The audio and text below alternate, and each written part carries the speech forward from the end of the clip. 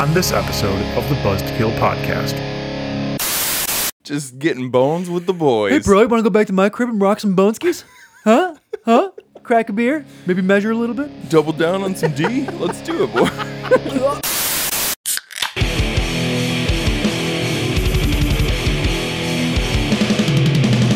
You're listening to the Buzz to Kill podcast.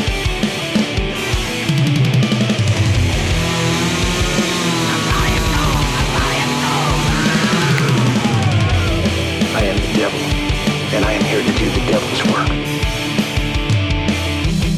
It is episode 324. Welcome back to the Buzzkill Podcast, where today we celebrate Christmas in July by making our lists and checking them twice. Gonna find out who's gonna get sliced because purging's going to happen tonight. It was beautiful, right? That was great. Is that what you were working on in the driveway earlier? No, I was finishing the movie. Okay. In The Urge to Purge. there it is, A Rest-O-Spective of The Purge. Go figure. Yeah. Yeah. It's 4th of July week. Yep. And I don't know about you, but I always think of the Purge movies on the 4th of July. Probably because in the summer, the movies always got, at least the first, I think, couple always got released at the beginning of summer around 4th of July. To me, it's more like nothing says the nation's independence like murdering strangers. Well, yes. So- Honestly, that's true. Yeah. There's a lot about our nation that makes me want to murder people, quite frankly. Particularly strangers. Yes. Particularly, I don't know. I was going to make a bad joke, and it's too early for that. All right. But yeah. Hey, man. Good morning. Good morning. It's morning. Yes. It's weird. You're about 12 hours early today. Ah, fuck. Yeah. I texted Mike. I said 9:30 like usual, and he showed up at 9:30 a.m. I aim to please. Yeah, well, I'm not pleased. I hadn't even had my coffee yet when he got here. Is this the first time we've ever done a show in the morning? I think we did one other one. We did one in the afternoon. I remember doing one like in the afternoon before. I don't know if it was morning. It wasn't though. even that long ago, was it? It was here. It was here, yeah. It was so here. so yeah. So it wasn't that long ago, but I can't remember because yeah. my memory sucks. But yeah, good morning. It's a brisk 10:30 in the morning. Yeah, we got a little messed up this week. We did. We obviously we're not doing Stranger Things 4 like we said we were going No. to, and that's our bad. I don't even know if that's our bad. Yeah, is it? you needed more time to catch up on it. I still haven't actually Well, I've finished watched it already. We've had, well, sure, but you need wanted to to rewatch it. rewatch it. We just had a lot going on. We figured, you know what? It's 4th of July weekend. Let's zig where we were going to zag. And I think unless you can pull a rabbit out of your ass, which I know you do keep rabbits there. Gerbils. Gerbil. Yeah. Well, yeah, the rabbit's upstairs. Right. No longer in your ass. Yep. We might not be doing a show next week. Yeah. Unless, like I said, unless you want to pull a winger and get someone to replace me. Pull a boner. I might see if Jen wants to come and do it. It's gonna be hard to pull a boner with Jen here, but Oh, well. unless I don't know. She's used to it. maybe that's what those Get a couple those British guys like. Get a couple Jamesons in her, and you never know what she's going to do.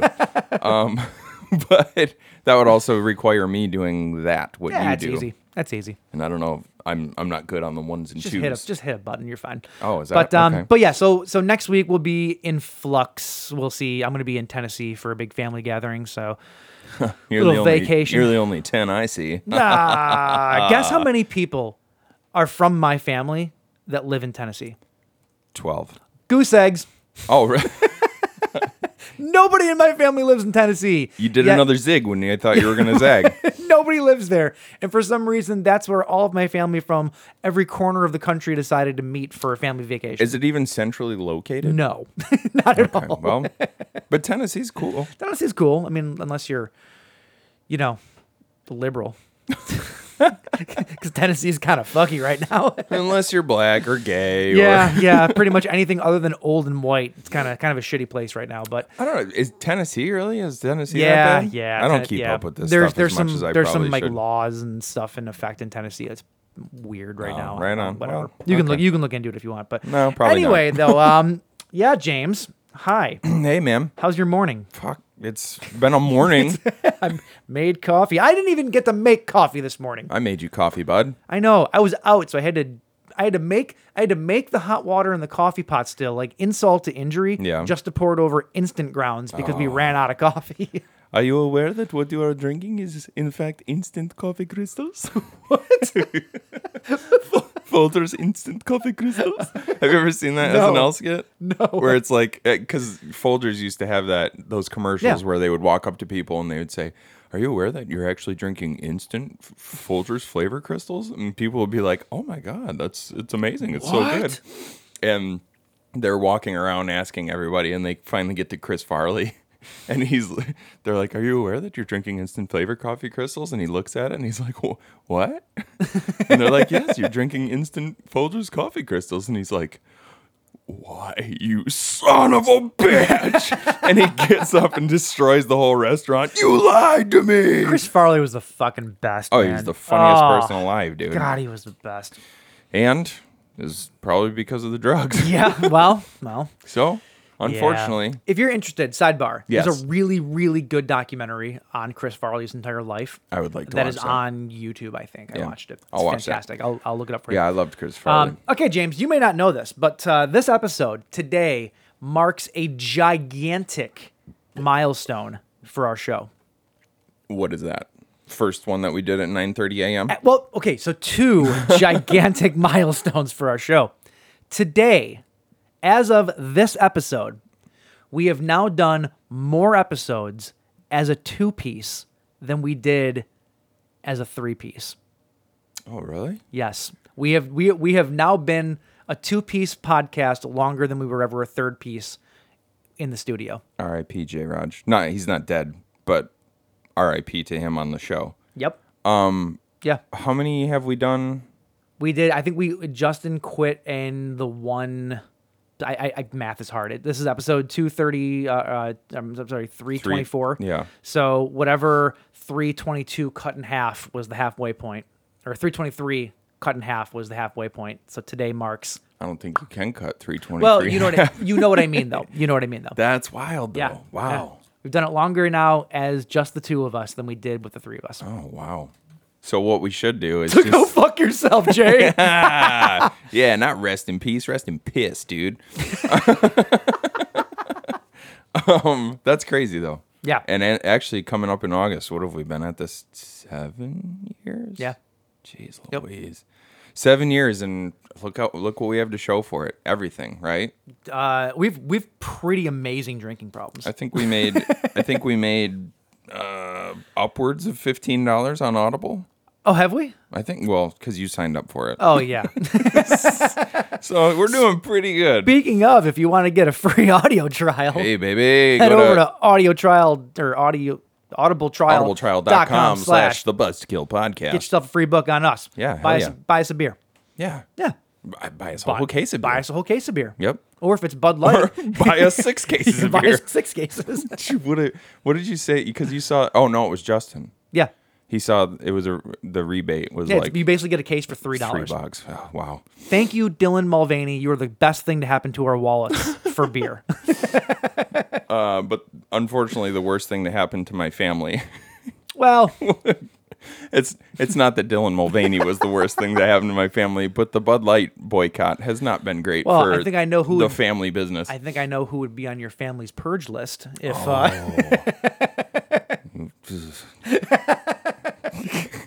No, my family are not murderous psychopaths. They're just good old-fashioned people who like running a business. Oh, we're going to get into this later. I would fucking purge. Would you? Well, put it this way. There would be a list. Whether or not I would act upon it. Yeah. Well, yeah, we'll get into it. We'll get into that later. We'll get into it. Anyway, though, yeah. Outside of that, though, been regular old busy week for me again. Right on. That's fun. I went to. We're doing this this morning not because Mike messed up and got here 12 hours early, but this weekend's busy, very busy. Last night I forgot that we were going to a party. So I asked Mike if we could do Sunday or Monday or whenever, and he can't do any of those days. So here we are in the morning. I'm a busy Lizzie. What can I say? We went to a party at the DAC last night, the Detroit Athletic Club. Yeah, that Detroit Athletic Club. Oh, wow. Baller. It's pretty fancy. Yeah. It's basically like it's like a gym for rich people. Oh. That seems reductive. This place is insane, dude. It's like, I mean, you've seen it. Like you've seen it, right? I'm sure I have. I've never been inside of it or anything. I'm sure I've seen it from the outside. But You've never been inside of it. I've not. No, it's the place like when you're sitting in Comerica. It's the place that the balcony looks right over Comerica. You know what I'm talking about? So we went there. Aaron's cousin is a member there, and he's also. We found out last night he's the chair of. He's on, not the chair, but he's on like 6 different boards there. Okay. He's kind of a big wheel down at the cheese factory. So yeah, that was cool. He showed us around there. We went to their summer jams party. So they had a cover band called Your Girlfriend's Favorite Band. Okay. They were pretty good. They were fun. They played all of our favorite hits from like the early 2000s, like all emo and pop punk and punk covers and stuff. What? No, go on. I have something to add to this, but go on. Yeah, and drinks and food, and yeah, it was rad. It was a lot of fun. Nice. I see you invited your other friends, not me. Did you? Oh well, yeah. Well, we had to see how I rate. We figured who can we invite that will be the least embarrassing. And wow. Believe it or not, Greg is the least embarrassing of all my friends. Wow. Yeah. That's low praise. Yeah. That's real low praise. Wow. Yeah. So anyway. Well, speaking of garbage friends, I met up with Vito yesterday. Oh, he's in there's town. a garbage friend. You mean the other half of my best manship? Yes. Mm-hmm. No, Thursday I met up with him and Chris Jordan. And of course, we just get Kristen's car back from the shop. They had it for a month. Yeah. Fixing the body damage. Why'd they have it for so long, by the way? I don't know. That they doesn't had it make for a any month. sense. Almost a month.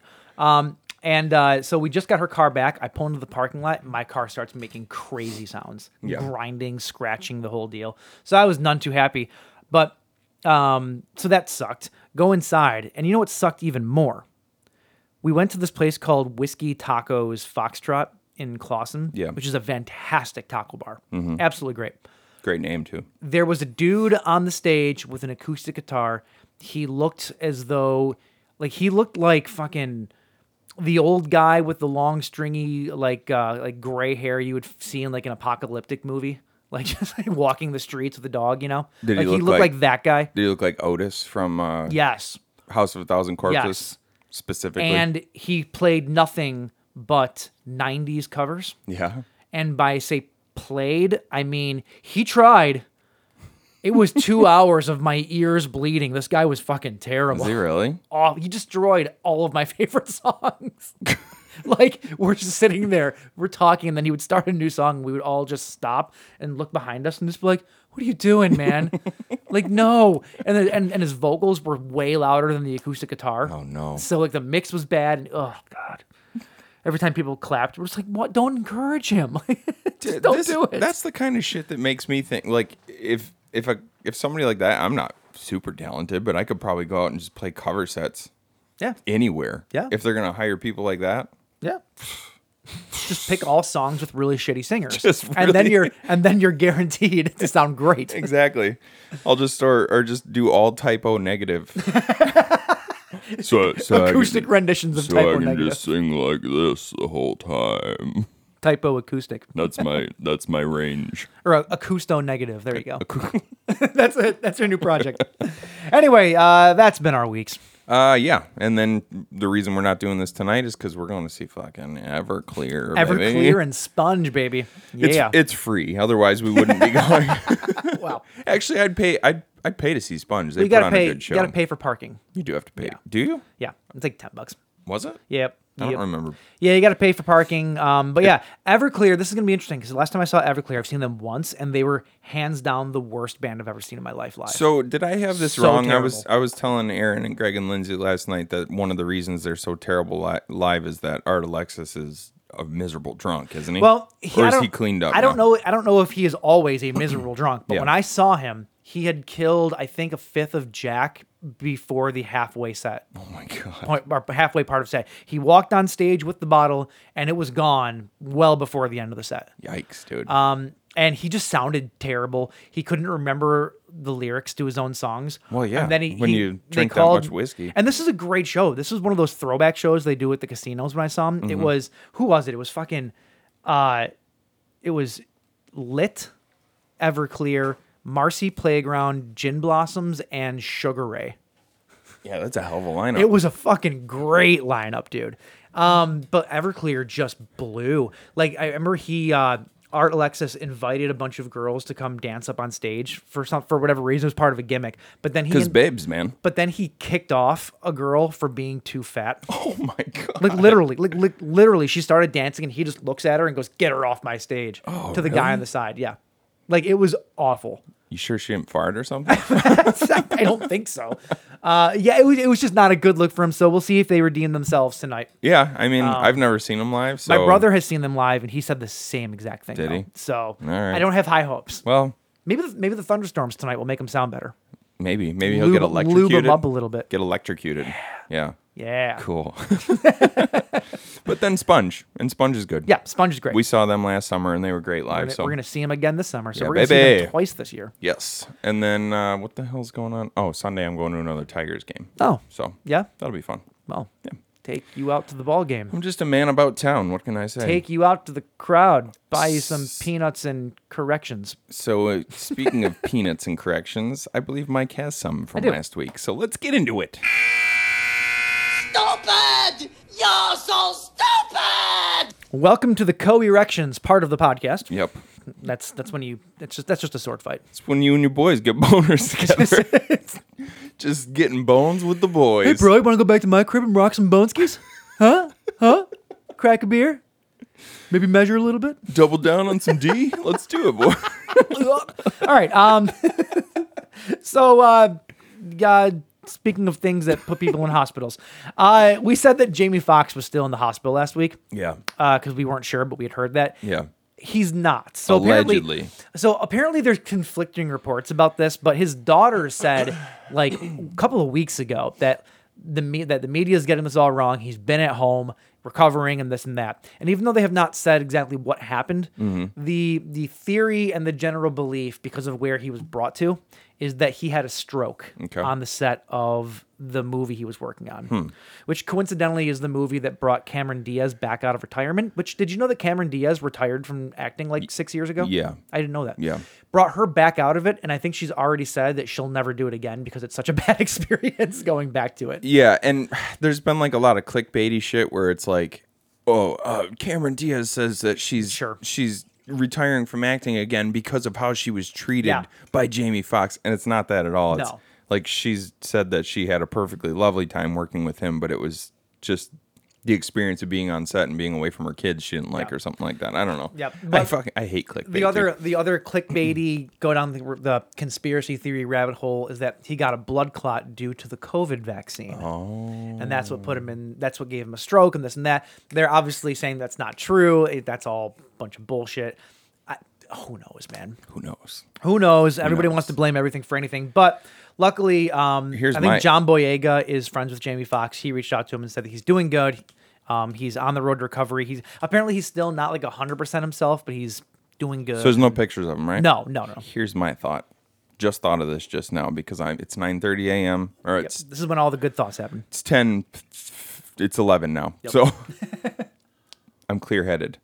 Had my coffee. He's dead. Jamie Foxx is dead, right? And they're doing like an Avril Lavigne, Paul McCartney kind of deal where they're getting a replacement, but they're waiting for. They had to do some plastic surgery to make him look like Jamie Foxx, and they're waiting for it to properly heal before they reveal him to the world. And when he comes back and doesn't look like himself, it's like, well, he just went through this horrific thing. Yeah. He had a stroke. Yeah. He had this. He had that. He looks different. So how dare you even question it, right? That's it. What if they just did Crack the plastic case. surgery on Kevin Hart? Did they make him a foot and a half taller too? They have those surgeries where they can stretch your bones. You know, they do it for like short people and stuff. I don't like the people who go through that voluntarily. It's weird. Like, would you have your legs repeatedly broken just so that you could be a couple inches taller? It's a weird kink. I guess if that's your Break my fucking legs. Oh, break my legs, baby.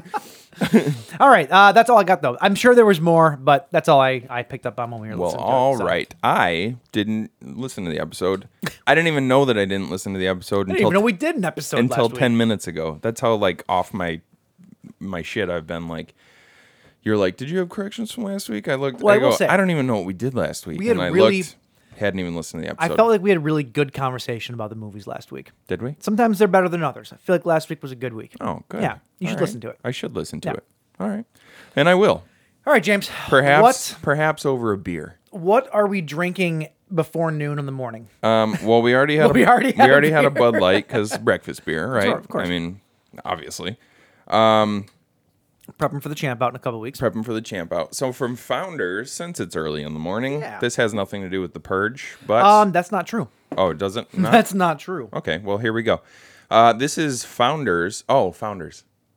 Is that your I got Is that three. your I angle? got three connections here, buddy. Let me see if I can figure them out. So Founders, right? Founders Breakfast Stout. Mm-hmm. A double chocolate coffee oatmeal stout.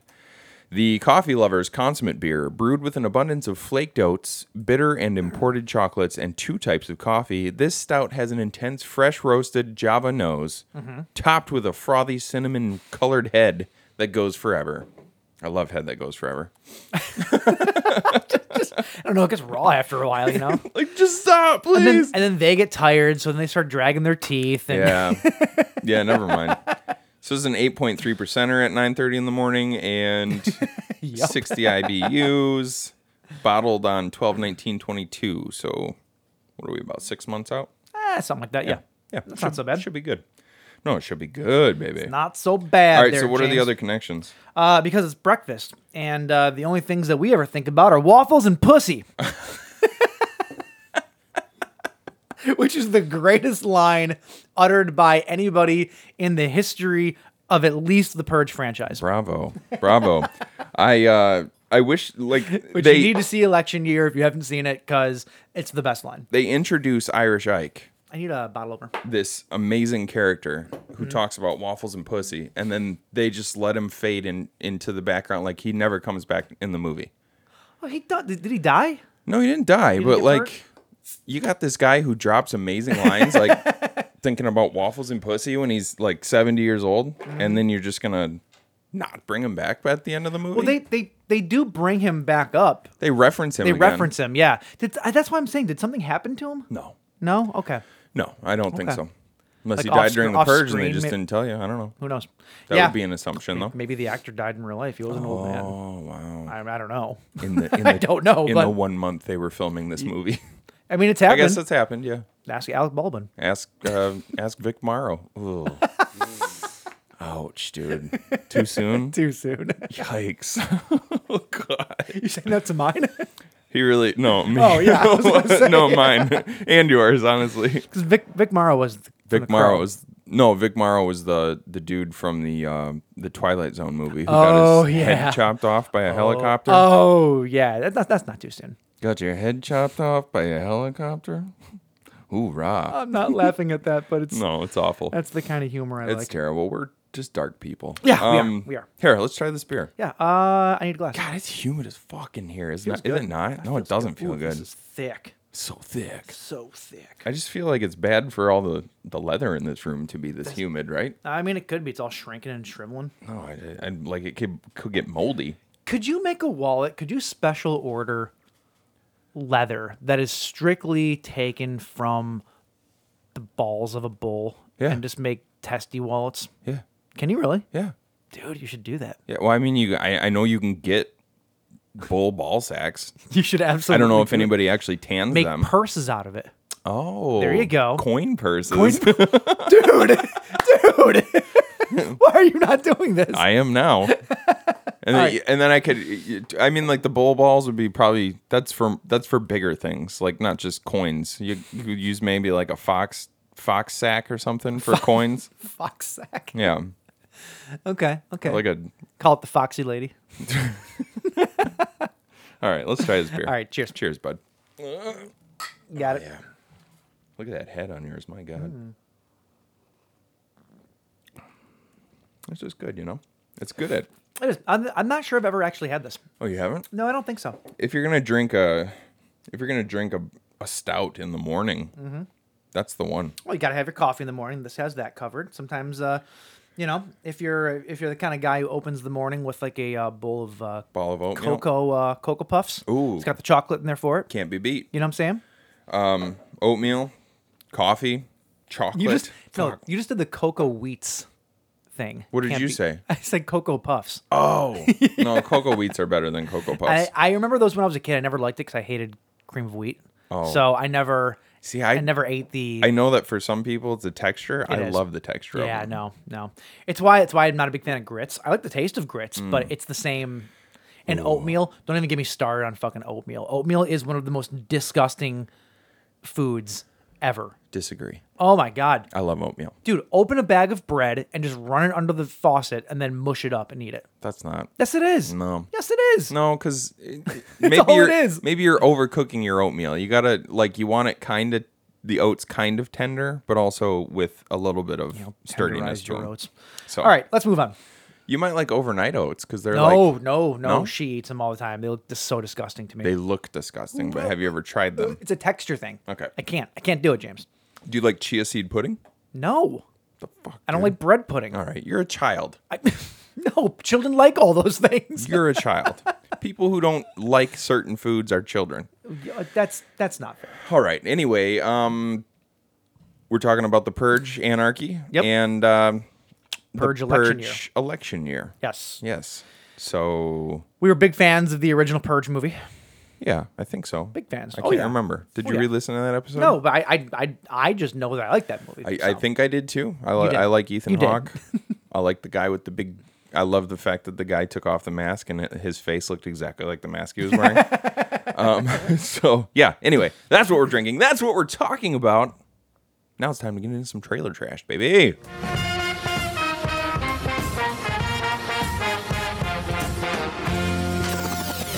All right, James. One trailer this week, and yeah, it's a dude. teaser trailer, so it might not even be that long, honestly. shit. All right. But it's the movie we've all been waiting for. Yeah. Like, we've all been waiting for. Don't even tell me, because I don't know what we've been waiting for. So It is the teaser trailer don't tell me.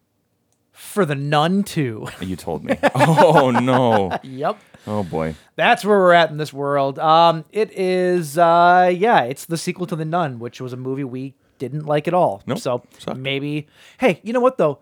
Annabelle 2 was way better than Annabelle. That's true. Now, Annabelle was better than The Nun, Right. but the sequel was better yet. And I think the third one was actually even really, really good too. Point is, maybe The Nun 2 redeems a little bit. Yeah. We'll see. But this... Or maybe we'll be none too pleased. Maybe we'll want none of it. Let's not make it a habit. Come on. You need to crucifix your face. Holy Shit. shit. All right, all these trailers. This trailer is on YouTube. Go check it out. It's brand newly released. We'll go with it. This is The Nun 2. There's something wrong with the school. Something doesn't feel right.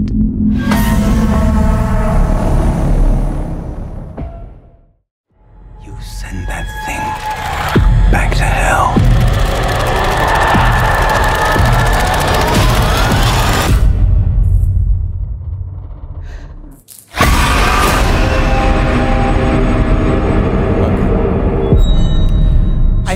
I think it looks better than the first one. We don't have to watch it though, because they showed us all the jump scares already. Like, why do they keep doing that? Or there's just so many fucking jump scares in that Yeah. movie that which I'm sure there will be because that's what these movies are. I actually got more. I know they're like sister series, but I almost got more Insidious vibes from that. Oh, at really? least where the little girls are in the house. Than I did Conjuring stuff Wait, the little girls in the house. in the convent or the church, whatever they're in, when they're looking through the grate, and she's like, "What do you see?" She's just standing there. That gave you Insidious vibes? Kind of, yeah. Why? I don't know. It just did.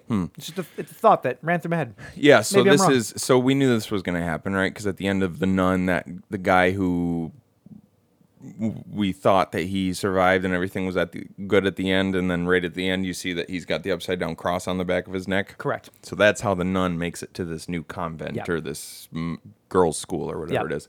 I don't know. It's just like typical. Like you had the first. This seems like the way that sequels always go. Like you have the first movie where it's in a dark, desolate place with just a few people, and now let's add kids into the mix to make it scarier. Sure. It's like It's a formula. it's a formula.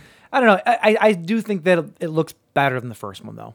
I'll Yeah. give it that. It looks like there's more to it. It's a bit more to chew on. Sure. I think coming through it. But other than that, though, I still think that and you disagreed with me before when we were talking about The Nun. I still think that the Farmiga sisters look way too identical to be in the same universe because they sound identical and they look identical. I still disagree with you. I can't. Do we not know? Did we talk about this when we They're not watched related. the first one? They're not related in any way. Nope. She was just recommended for the role because of the connection. That's it. They don't look identical. They though. do. I mean, they look like sisters, but they don't look identical. I think they do. So, regardless, though, that's The Nun too. That's Yeah, I mean, we're gonna watch it, obviously. we're gonna watch it. So I guess we'll see when it comes out. Did we do the last Conjuring movie? Did we do The Devil Made Me Do It yet? Yeah. We did. Okay. Yeah. Yep. So that was same director that did The Devil Made Me Do It. Okay. Did this one. All right. And I believe if memory serves, and we did do it, and it's the last one that we did, we liked that movie quite a bit. I don't think. remember. I don't know. I don't remember. I'll have to go back and listen to it. Anyway, though, that's it. Just a one this week. Right on. on. That was Trailer Trash. We watched a trailer. We are Buzzed. We're, We're a little getting there. buzzed. We're a little buzzed. A little buzzed. A little buzzed. So let's get into the bleed feed.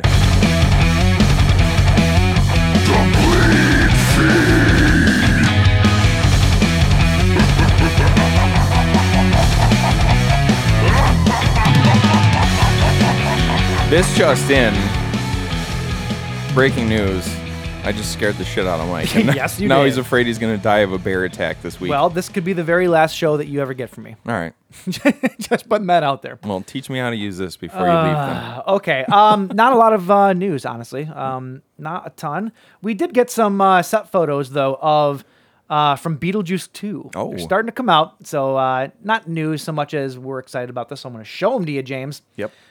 We got some new set photos of. Where's it at? What's her name? Winona Ryder, or that's not Winona Ryder. There she is. Lydia's back. Looks like she hasn't aged a day. Yeah, way to mature, Lydia. Fucking bitch. She looks exactly the same though. She looks great. Yeah, she does. Yeah. I mean, she's a babe anyway, but Well, still. yeah, of course. And then you also have Jenna Ortega looking very Jenna Ortega-ish in as her daughter. Are they doing the dead bride angle again, or what are they doing? I don't know. She is in a wedding dress. Yep. So it's possible. Right on. Right It on. looks like there could be some. Is that blood? Is she playing? Blood stained? Is she playing Lydia's daughter. Lydia's daughter? Yep. Okay. Which I mean, it's perfect. Well, yeah. Kind of perfect casting there. Yeah, absolutely. But look at those shoes. Oh. Look at those boots. Damn. Yep. Okay. Anyway, though, that's fun. It's actually happening, James. We're actually getting set photos. Yeah. Hell yeah, dude. That's pretty awesome. I'm excited. Let's see here. Moving on. There's a new movie coming out by Full Moon Pictures. And Full Moon, known for their highbrow, only artistically challenging rather, films. Artistically, yes. They have a new movie coming out. It is a killer crocodile movie. Mm-hmm. Killer alligator movie. Okay. And it is Well, hold called... on. Those are two very different I know. things. It's a killer alligator Okay. movie. All right. And I know this because of the name of the title. It is called Bad CGI Gator. Just slapping the cards down on the table. Charles Bam! Band has this to say about it. I've long been against the overuse of CGI in genre films, and in many ways, this movie is a fun, tongue-in-cheek anecdote to that. When done right, CGI is a great tool to accent special effects. When done wrong, well, we get bad CGI Gator. AKA. It's going to be amazing. AKA. They made a gator movie, couldn't afford practical effects, did CGI, it looked like shit, and Charlie Band goes, let's take this angle. You know how CGI looks like shit? And Let's this lean into this it. CGI in particular, we'll just rename the movie Bad CGI Gator. The tagline is terror rendered too cheaply. Is there I love pictures or anything of that? Is there any no, just a poster. Oh. Just a poster. All right, that'll be fun. Yep. We could do that with that. What was that shark movie? Big Ass Shark or whatever. There's Cocaine Shark.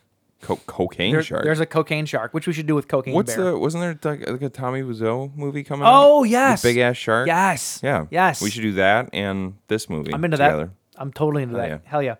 All right. Our last piece of news is some Stranger Things news. Do you remember a couple of weeks back, maybe a month or two back, when we talked about how there was going to be a Stranger Things stage play? I remember And it was everything. opening in like London or something like that, which Yeah. didn't make a whole lot of sense. Yeah. So that is coming out. It's going to be called Stranger Things: The First Shadow. Okay. And way to go, Duffer Brothers, by putting together a stage play that we can't even get in the U.S. yet, but then teasing that it may hold keys to the conclusion of season 5. What the fuck, dude? What they say here about this, it's called Stranger Things: First Shadow. It is said to be a new story live on stage, and it's set in Hawkins in 1959. The first Shadow takes place before the world turned upside down. Featuring an original story from Stranger Things creators, the Duffer Brothers. It will be directed by Stephen Daldry, yada, yada, yada. The official synopsis here is this. Hawkins, 1959. A regular town with regular worries. Young Jim Hopper's car won't start. Bob Newby's sister won't take his radio show seriously. And Joyce just wants to graduate and get the hell out of town. When new student Henry Creel arrives, Henry Creel from Shush. arrives, his family finds that a fresh start isn't so easy, and the shadows of the past have a very long reach. Brought to life by the multi-award-winning creative team who take the theatrical storytelling and stagecraft to a whole new dimension, this gripping new adventure will take you right back to the beginning of the Stranger Things story and may hold the key to the end. So if you're unable to see this, I feel like you're missing at least a small part of the journey. I don't know. Maybe You they'll know? maybe they'll do a thing like with Hamilton. I hope they actually do. like a. Like if Netflix brings it to Yeah. streaming, that'd be great. That'd be cool. I'd be way on board with that. But they won't because But they won't. well, they won't because that'll take away from ticket sales for the actual play. Yeah. Like nobody's gonna see it if they can just get on Netflix and watch it. You know what I mean? Yeah. So Yeah, I know. they There's they didn't do it with Hamilton until Hamilton was already on Broadway for 3 or 4 years. well, because they don't want to take anything away from obviously the money making and all Yeah, that. Yeah, right. yeah. What are you Sorry, watching, There was by the way? a What's in my- trailer. what's in my head? There was a trailer for it. I was skipping through to see if it was worth watching. It's not though. It's just an audio thing. Right on. Anyway, though, that's the news. That's what you get. All right. Well, we're gonna take a little break, and when we get back, it's time to purge, baby. Yes. It's time to purge and purify. Not that kind of person. No, not that kind of purge. All right, let's do it. A couple more of these breakfast beers now. Throughout this, they'll see faces ripped apart with hooks, a man slashing himself into a bloody pulp, and graphic, macabre, torturous images that defy description.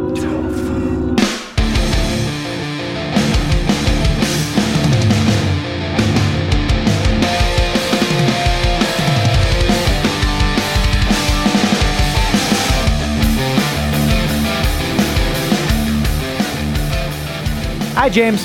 Hi. All right, so we talked about this earlier, and I'm going to bring it back around. If you had a purge list, who would it be on? Who would be on your purge list? Anyone who's wronged me and my family. No, do you have one though? You don't need to name purge names. list? You, No, you don't I- need to name names. But if you could, you think of some people that you would put on a purge list? I mean, like High-ranking officials. yeah. I like people who have done really bad things. Sure, Like, David Duke. yeah. Well, yeah. Of course. I don't know him personally. I don't know anything about him. Seems like a great guy. He's like a great guy to me. Yeah, no, like to me, so I'm definitely like an eye for an eye kind of person. Mm-hmm. If somebody, and it would have to be like horrible. Like if somebody did something horrible to either me or one of my family members, you're dead. Sure. And I wouldn't wait for the purge. I'd just kill you and then deal with the consequences because that's the kind of man I am. But as far as like having a purge list, I don't really like. I'm literally asking you if you have a kill list. Right Yeah, now. No, you shouldn't. I don't want to get put on an FBI watch list. I don't think that I would. I don't think that there's anybody that I would just murder because I feel like I don't like them. I feel like the weird thing about these movies, and the first movie was obviously just like a weird experiment in in what would happen if society was able to just run free, right? That was the first movie. Sensationalized. It was what it was. We're kind of dealing with that in our country right now. I'm gonna get back to that. Yeah. The Purge Anarchy was a little bit more of the same, but then at the same time, it was not. Like it was more of the same in the sense that it's just them trying to survive the night, but there's definitely more. It definitely dipped its toe into the philosophy of the Purge and what eventually came of, like, not necessarily, because I have a feeling that in the beginning of the Purge, there was still the idea by the elite that, we could probably profit off of this in some way, or we could at least save money in some way. Well, that was the part of anarchy, I think, that really stepped forward. It was the idea that they were profiting off of it, and it was the rich fucks in this movie made me like sick. Yeah, like no, that's the point, because that's what would happen. Like that's what I think. What the scariest part of these movies are. Obviously, we like them. Right. I think that goes without saying. But I think some of the scariest parts about these movies is the fact that you're watching this and you're like, if this was real, this is exactly what would happen. Well, like it's exactly what would happen. This didn't in much smaller circles. Don't get me wrong. Smaller elite circles, but this kind of did happen over the past 3 years. The upward transfer of wealth during COVID was incredible. Like the billionaires got much more billionaire-y during COVID for a multitude of reasons that we won't get into because of a lot of it's really annoying. But it's that's not. Suffice it to say, you can't leave. We'll do it for you if you pay us. And like Amazon made a killing. Oh yeah, the big companies that could provide services still made a killing. And then there's like some more nefarious shit. Like, I'm not an anti-vaxxer. I got vaccinated and everything, but like the fact that Pfizer and Moderna said when they started creating the vaccine that like, for the greater good, we're just going to make this available to everyone, and this isn't for profit. And then they ended up having their biggest profitable years in history. Shit like that. Like it's kind of gross because you realize, and like movies like The Purge dip their toe into that and kind of like turn a mirror back on society and go like, we're all kind of getting caught up in the bullshit down in the pit, in the weeds. Down in the weeds, while the people above us they love that because we're all turning on each other. Sure. Well, they just take all of our money and laugh it up, and that's exactly what these movies are. Right. So it's interesting to me that all of these movies are, at least the first 3 movies, I can't speak for the rest of them, but they're all directed by James DeMonaco, and he also wrote all of them. Right. And it's interesting to me, not to jump ahead to election year, but the forward momentum that these movies take in terms of their themes, like they keep building. By the time you get to election day, there's so many socio-political themes in those movies. Yeah. And I think it's brilliant, personally. Yeah. We'll get to why when we get to that movie, but it's a little clunky, like it's a little too on the nose at times. But I get it. Yeah, like it doesn't ruin the movies for me. I don't disagree with you, but I don't mind it. I don't mind it regardless. Sure. Yeah. But we'll get to election year afterwards. Anarchy, though, the Purge Anarchy is from 2014. This is the follow-up to The Purge. In the timeline of things, this takes place the year after The Purge. So the original Purge took place in 2022. Well, hold on. No. Yes, it did. No. Yes, it does. I have the timeline literally right here. Say that whole thing. The first Purge movie takes place in 2022. Oh, okay. The Purge Anarchy takes place in 2023. Okay. Yeah. And then we jump, because election year takes place in 2040. Okay. There's a huge jump in the timeline. Right. Nobody ages. Which is weird, because there's a couple characters that move over. But wait, Anarchy and Election Day are 18 years apart? Yeah, it says in the beginning of election year. So we're supposed 18 years later. So we're supposed to believe that Frank Grillo just looks... That's what I'm saying. He's exactly the looks same like a age. fucking snack. I mean, he's 18 Frank Grillo. years. Yeah. He's a snack that you put on the grill. He's like a Johnny Gel if Johnny Gel made it. Do you know what I mean? And was a good actor. And was a good actor and was handsome. And wasn't a piece of shit. And yeah, all those things. But if he ever listens to our show, not Frank, Johnny, it's going to be funny. Fuck you, Johnny. Fuck you, Johnny Gel. Shit. Anyway, though, yeah. So the Purge Anarchy takes place in 2023. It was released in 2014, which is super interesting because all the shit that happens in these movies is what's fucking happening now. This is the Simpsons of horror movies. Yes. It truly, and even more so for the next movie. Yeah. But it is scary how similar like the themes are. Yeah, it's wild. Anyway, though, like I said, directed by James DeMonico. 3 groups of people intertwine and are left stranded in the streets on Purge night, trying to survive the chaos and violence that occurs. It's very similar to the first Purge movie, where it's a story of survival. Yeah. But the first Purge was pretty much mostly contained within one household. Yeah, it was more of a home invasion movie. Right. Whereas the movies as they go on, they take elements from home invasion, but they also take elements of I actually kind of think they have elements of like zombie movies. Whereas the Purgers are like the zombies. And there's people trying to survive the streets, and they got to run and this and that and stay out of cover. And people during the Purge just become these mindless, killing idiots. Zombies. Yeah. Mindless killing. Yeah, they're bloodthirsty. They're blood drunk. Yeah. But yeah, so I kind of feel like these movies take the best aspects of a lot of these different genres that we like and kind of form their own thing. Yeah. And I'm finding myself, the more that I'm watching these movies, like I really like these movies. I think they're like, I'm putting them really high up on my list of franchises. Oh, really? I really am, yeah. Not obviously, maybe not in like the top 3 or anything, but pretty high on the list in terms of multi-movie franchises. Mm-hmm. But yeah, so like we mentioned, there's Frank Grillo, who plays Sergeant. What a name. Carmen Ilujo, who plays Eva, who is the mother of Callie. Where's Callie? I don't even have her on her. There we go. Zoe Soul, who plays Callie. So they're a mother-daughter team. Mm-hmm. Their father, who is played by John Beasley. John Beasley. Did John Beasley pass away recently? Yeah, he just passed away in May. Oh, yeah, okay. Yeah. Okay. I think we might have talked about it on the show. So they're a family that lives together, and they're struggling. You know, Eva is struggling to pay the bills for her father's medical because he has cancer, or I think cancer, right?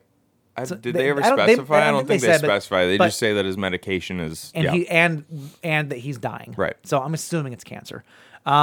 But regardless of what it is, they're struggling, and because now where the Purge is, there's these highfalutin, wealthy people that will literally pay you $100,000 to your family if you sacrifice yourself for them, so they can purge you and have the rush of killing somebody in the privacy of their own home. Right. You rich fucks. And they call them martyrs. God, I hate people. So because this takes place in 2023. Yep. So just between the first year and spoilers, by the way. Heavy spoilers. Just between the first year and the second year of the Purge. Now, hold on. You said that the Purge, the first Purge movie takes place in 2022. We find out later from the first Purge movie. It's been going on. It's been going on since 20. Where does it? It takes place in 2016. Is the first Purge? Yeah. Okay. So is it possible that? Well, we'll get into that. Yeah. We'll come back to that. Well, just to keep on the timeline here. So I know we haven't talked about the later movies yet, but here's the timeline. In order of sequential, not release, but sequential timeline. Chronological. The first Purge takes place in 2016. The Purge is 2022. Purge Anarchy is 23. The television series takes place in 2027. Oh, okay. Election year takes place in 2040. And then you have the Forever Purge, which takes place in 2048. Oh. So that's how far into the future we actually go into this. So not to jump ahead, but it's safe to say then that maybe the senator takes 2 terms. That would make sense. I mean, that would make sense, right? That would make sense. 2048. I took the Forever Purge as they got back into power and it's just Purge all the time. Murder is just legal all the time. That's what it sounds like. Yeah, I have no idea. We haven't watched it yet, so we won't make any assumptions. Anyway, but anyway, back to the Purge Anarchy. So that's their family dynamic. The dad ends up sacrificing himself and leaving them with all this money, but then their whole apartment complex gets ransacked by the the NF, what do they call it? NFFA. The NFFA. I hate that name. It's the new Founding Fathers of America, but the fact that it's called NFFA. NFFA. NFFA. NFA. It's just, every time somebody says it in the movie, I'm like, you couldn't come up with a better, a better acronym for these assholes. NFFA. NFFA. I don't know. It doesn't roll off the tongue very well. Or call them NAFA or something like that. No, it'd be NFA. NFA. NFA. NFA. NFA. Anyway, though, so that's their dynamic, and the NFA comes and breaks down their doors because we don't know why. Like they're there, they're ransacking the building and this and that. So then that's one story. Yeah. You then have the story of Kylie Sanchez and her husband. Shane. Is that how you say her name? Kylie? It's Keely. Might be Keely. Keely. It's not. Yeah, it's Keely. If you watch Ted Lasso, it's Keely.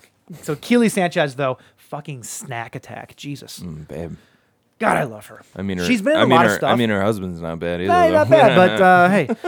No, she was. I know her from this show called The Glades. It was on for like 3 seasons. Yeah, it's fantastic. I'd heard the name. You told me that she was in The Glades. I don't know what it's about at all. It's just one of those primetime mystery shows. Sure. You know, like no different than anything else. But it was just really good. Does it take place in Florida? It does. Okay. Yeah. It's really good though, and she's from that. She actually pops up in a ton of stuff. Like look up her IMDb. She's in a ton of stuff. Her and her husband Shane are in the middle of a divorce, and so that's their story. Is they're trying to get to his sister's house before the purge starts. Well, it's a separation. Let's be fair. Separation. We are separating. Sounds like a divorce to me. Sometimes people separate so that they can figure things out and then come back together in a beautiful reunion. Whatever the case may be, I don't blame him for fighting. Like us. Like I feel like every time you and I part ways, it's a separation. Where I go home. Yeah. Like we fight and then you go home and then the next time we get together, we've reconciled. We order a pizza. Right. So their car breaks down because their like fuel line or something gets ripped out. And so they're being set up to be stranded for purgers, basically. Right. And so that's their story. Now they're stuck on the street once the purge starts. That group of purgers, by the way. So cool. They're fucking cool. These movies, like, where a typical slasher movie, they have to reinvent and find new ways to kill people every movie. These movies, I feel like they have to find and reinvent the purgers themselves. Right. Because the ante is more upped every movie. And it's awesome. Right, you have to have the different like groups, the different factions of purgers. Oh. These ones so far are my favorite because I just love especially the kid in the god mask. Yes. There's something about his body language where he's just so... It's like the girl in the clown mask in Houses October Built, the really unsettling porcelain doll girl. Yeah, it's not kind of like that. It's not even that though, because she acts like a porcelain doll all throughout the movie. It is creepy, but there's something about he's wearing a porcelain doll type mask, but then he's just got this really like loosey-goosey body language where he's just kind of like swinging his arms and it's his posture. Like it just looks, he looks like a kid. He looks like a kind of a punk kid that's out like having fun almost. There's something like just, I don't know exactly how to articulate it, but there's something about the way he moves and walks that's just really, it makes it unsettling because it just looks like he's very casual about the fact that everything's about to go to hell. You know what I mean? Yep. So I like that all character a lot. All the purgers are all very okay with what's happening, but you come to find out that they're not actually looking to kill people themselves. They're hired to kidnap people to then bring them to the rich people who then pay them. Yeah. So it's all connected. Like it's crazy. Yeah. And then you have the story of Frank Grillo's character, Sergeant, where he is out purging, but because his son was killed in a drunk driving accident, and he is going to get revenge on the fucker that got off on a technicality. Gets to live his life with his wife and kids, but Frank Grillo is struggling and reeling from that. He's trying to get to one person. This is where so your question going back to like, do I have a purge list? I was watching this movie and I was like, well, I feel like everybody who's out just killing for no reason, they're pieces of shit. Sure. Frank Grillo, he's out for a very specific reason. And I was like, I feel like I'm on his side until I realized it was a drunk driving thing. Because that's where I I thought he was trying to get to somebody who was out purging the year before and killed his son in cold blood. Sure. If somebody killed his son in cold blood, I would also be out for revenge. But when it's something like that, but when you're that distraught as a father, though, distraught, you're not thinking clear, which is the theme of the entire movie. Yeah. I get it, dude. Like, I get it. If something awful like that ever happened to one of my kids, I think my first instinct would be to find that, especially if they got out on a technicality and didn't go to prison for the rest of their life, I would seriously consider finding that person and killing them. Sure. But then you think, like, that person has a wife and a couple kids themselves. And when he does, spoilers again at the end of the movie, when he does make it to the house, and like you see them, like they don't seem like bad people. They, like this is a thing that I'm sure that guy would take back in an instant. Would give anything to take that back. Right. And Frank Grillo sort of comes to his senses a little bit, and it's funny because that guy ends up saving his life. Yeah. Which is ironic. It's a good twist. Right. I feel like these movies they have a very good sensibility of distinguishing right from wrong. Yeah. And like knowing how the balance of that works out. Yeah. Like they do a really, really good job of just painting the picture of be a good fucking person. Right. And things work out. Right. Be a shitty person and this is what happens. Right. Like, and I love that. So this is where all their stories combine because all these people find themselves on the street together and they all meet up, and there's other people that are involved, but we don't need to get into it unless we're talking about scenes. But like, it's that story of them surviving. Mm-hmm. Now, the end of the movie takes a weird twist. I thought the end of the movie was a bit clunky. It felt like a completely separate idea tacked on to the end of this other idea of a movie. Like with Frank Grillo's character? What are you talking about? In general, of them getting kidnapped and going into the Running Man, basically. It felt very clunky. Yeah. Like it didn't fit with the rest of the movie. Yeah. Like that could have been its own. Could have been its own movie. It turned into the most dangerous game. Yeah. All of it was a sudden. The Running Man. Right. Yeah. Which is pretty much what that was. Yeah, exactly. It did feel it felt weird and tacked on. But I got it too. Because they wanted to start to introduce the idea that the cultural elite were using this as an opportunity to basically, I don't know, give themselves the opportunity to feel the rush of murdering people in a legal way by using their financial power. Yeah. They essentially had this group of kids kidnap a bunch of people and bring them to this place where it's kind of the plot of 31, isn't it? Isn't that kind of how that went? There's people kidnapped. Yeah. They're basically putting a game of cat and mouse. Yep. Yeah, it is for the rich elite. Yeah, it is exactly that. Yeah. It just minus the powdered wigs. Yeah, and which is exactly the same thing as The Running Man, the most dangerous game. It's the story of the rich hunting the poor. That's it. Yeah. Tale as old as time. You're right.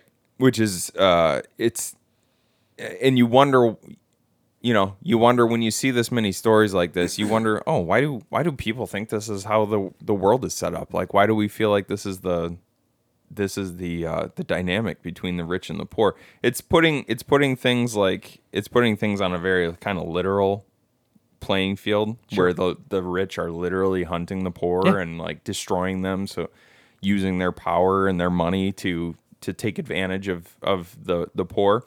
And I don't know, if you were a rich person and you saw any of this stuff, you would think like, why does the lower class think this about us? I'm not a bad person, but yeah, a little self-reflection. They maybe you are a piece of shit. With the weird thing about not that to say that all rich people are pieces of shit, but most of them are. The way that the ending plays out too, they end up getting kidnapped by those same people that we thought the masks were cool. This is what they were basically doing. Yeah. They were kidnapping these people to bring to this place where you could bid.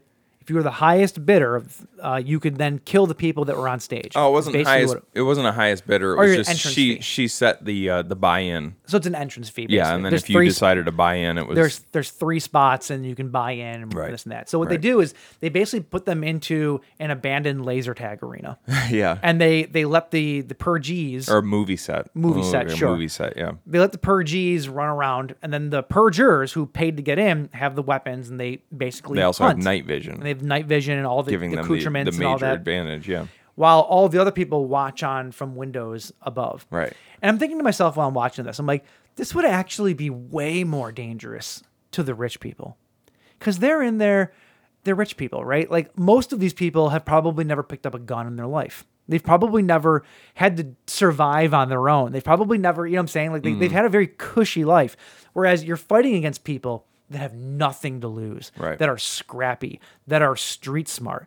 To me, that's almost more dangerous for the rich people to go in there. Well, I mean, that's kind of the point of the most dangerous game, though, is I've to cross streams with that story, I've successfully hunted everything that there is to hunt in the world, and now I want to hunt something that's able to fight back. Well, that's fair, but also they're throwing them into a dark place where it's handicapped for sure, unarmed with people who have night vision and guns, and knives or whatever. I'm just saying though, like for a person who just I'm going to bid all this money because I want to take part in the purge. And maybe they're not a hunter who's hunted everything. They just want to do whatever. So you pick up a gun, I'm going to go shoot somebody. But if you don't know what you're doing, you can easily be overtaken, even in the dark, even without a weapon. Well, it kind of, maybe even that itself is a commentary on how rich people feel. Their mentality is that my money protects me from almost everything. Kind of, yeah. I'm rich, so that means There's no worries. Right. They go into it without a care in the world. Right. Yeah. Any problem that comes my way, I can just make it go away because I'm rich. There's that one guy who bids or whatever, and he invites his 2 sons to go with him. Like it's a family bonding thing. It's like, fuck you. Did you have the captions on for that? Oh no. She's like, will your two handsome sons be? Oh, and he goes, wait, what do you say, boys? He's like, what do you say, boys? And they're like, yeah, let's do it. Yeah. It's like, it's so gross. I felt so disgusting watching it. But that's kind of the sense of this movie. I meant to mention before too. It's there's hints of, I told you how these movies, I feel like they pull from a lot of different things. Mm-hmm. There's a big hint of Escape from New York in these movies too, where they're just running the desolate streets where there's people at every corner trying to kill them. Right. I love that aspect. Yeah. I think it's really cool. What other cool things from the movie? There is a guy who's part of the NFFA, who they drive these semi trucks around. Oh, you're talking about the big dude, the fucking minigun, Big Daddy. Oh my god, dude! Like his minigun on the back is terrifying. Can you imagine that thing rolling up on you, just clear cutting like an entire? Yeah. So they have. So essentially, let's because we've been kind of talking in generalities. We've been talking very broadly about this movie so far. So essentially, the way you have these people meeting, Frank Grillo's character Sergeant is out to get revenge for his son. Callie and Eva decide that they want to go out and try and find their dad or her dad, Eva's dad, before he martyrs himself. Oh no, they actually get pushed out of their apartment because the fucking landlord comes up. The landlord tries to come up and rape them both first. Right. And then the government comes in just by happenstance and kills him. But then it's not really a saving moment. They're pushed out onto the streets. Yeah. The couple are pushed out onto the streets because they're driving, which if you have to go somewhere and you have to drive through the city to get there, don't wait until 45 minutes before the purge starts. Right? Yeah. Like they were just stupid. Yeah. So they all get pushed together, and now basically they're trying to make it to Eva's friend's house because Frank needs a car because his car got destroyed by Big Daddy with the Gatling gun. Yep. And the other people just want protection, basically. Yep. So that's how they kind of all end up together. Did you think that the Big Daddy and his Gatling gun and the semi truck, it's kind of a bad vehicle to be driving around a city in? Like, think of a big semi-truck like that driving around, the streets of Detroit. It's not very agile.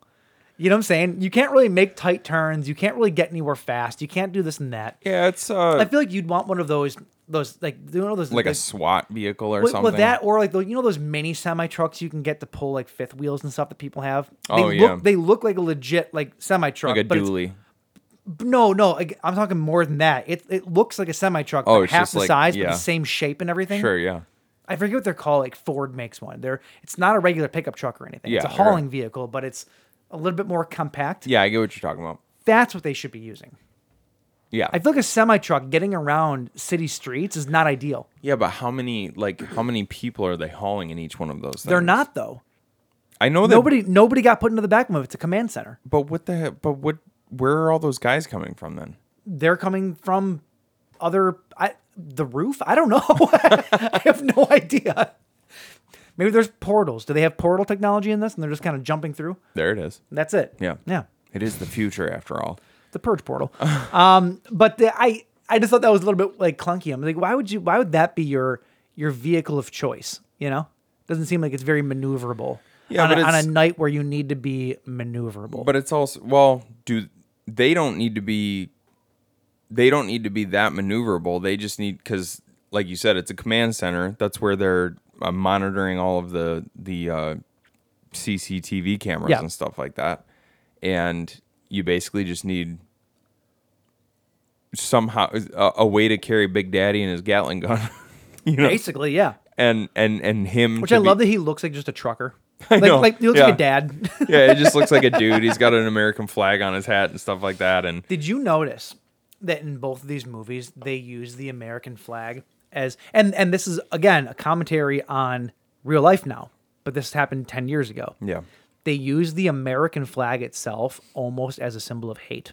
Well, people have been saying that for years. But my point is though is that that's very similar with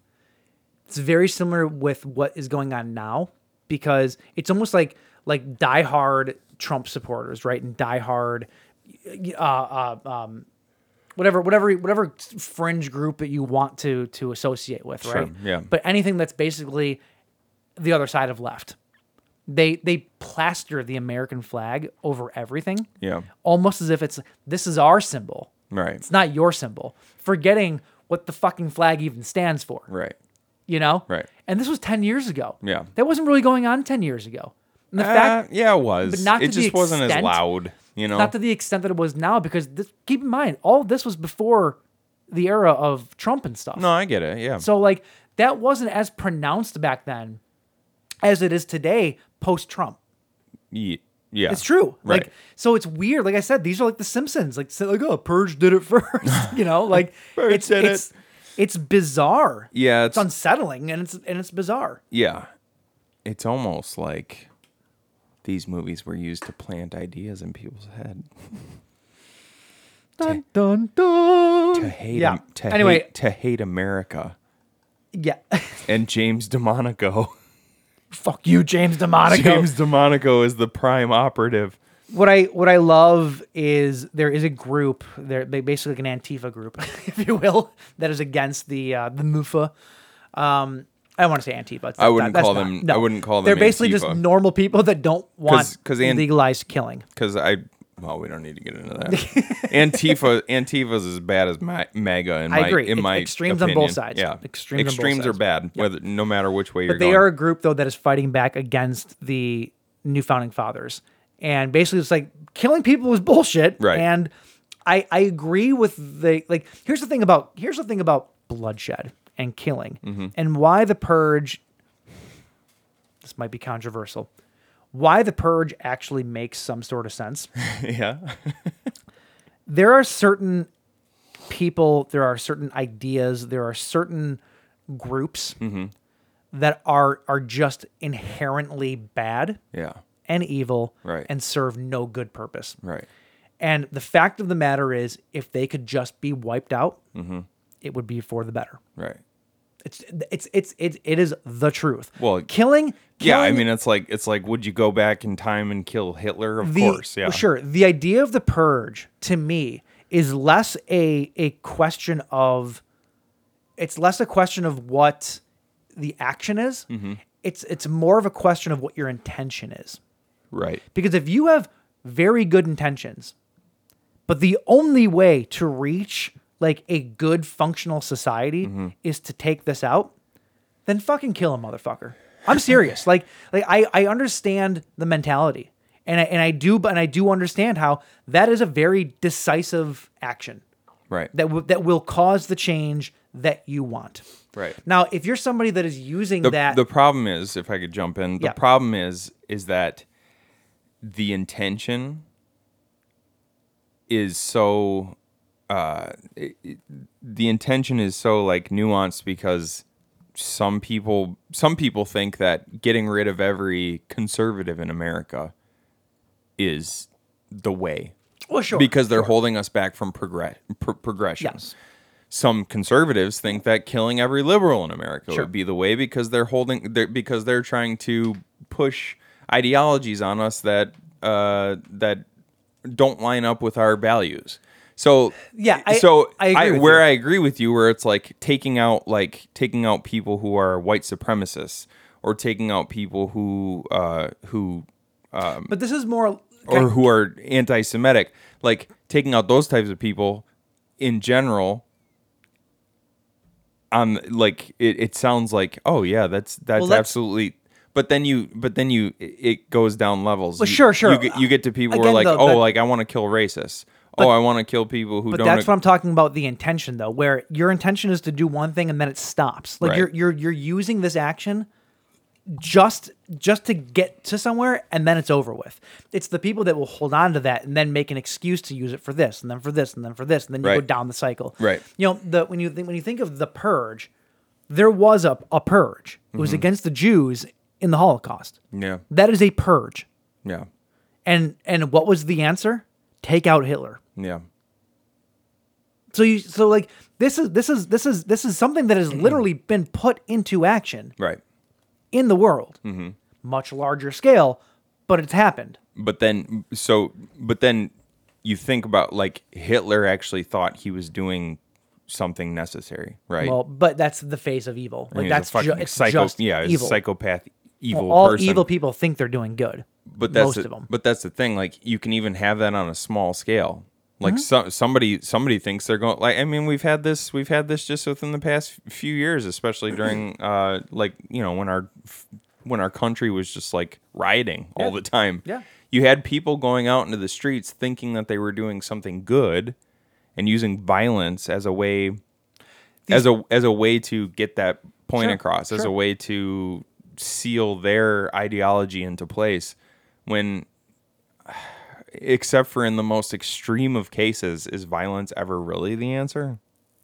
I don't know. I guess what I'm saying, in very extreme cases, when there's no other choice, the idea of doing something like that,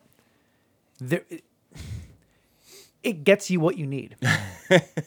That's all I'm saying. Yeah, but you're right. But it gets you what you need. But it gets everybody what they need. Well, like I said, I never said it wasn't the nuanced idea. The problem is there's a lot of people with really shitty ideas of how the world should be. Sure. And who's right? Sure. We never know. I guess that's what I'm saying, though. Like if you were to go into the big cities, though, right, and you take out the bad gang members, or you take out the fucking pedophiles, or you take out the people that are legit, like, just harbingers of evil on a society, I mean, would we not be in a better place?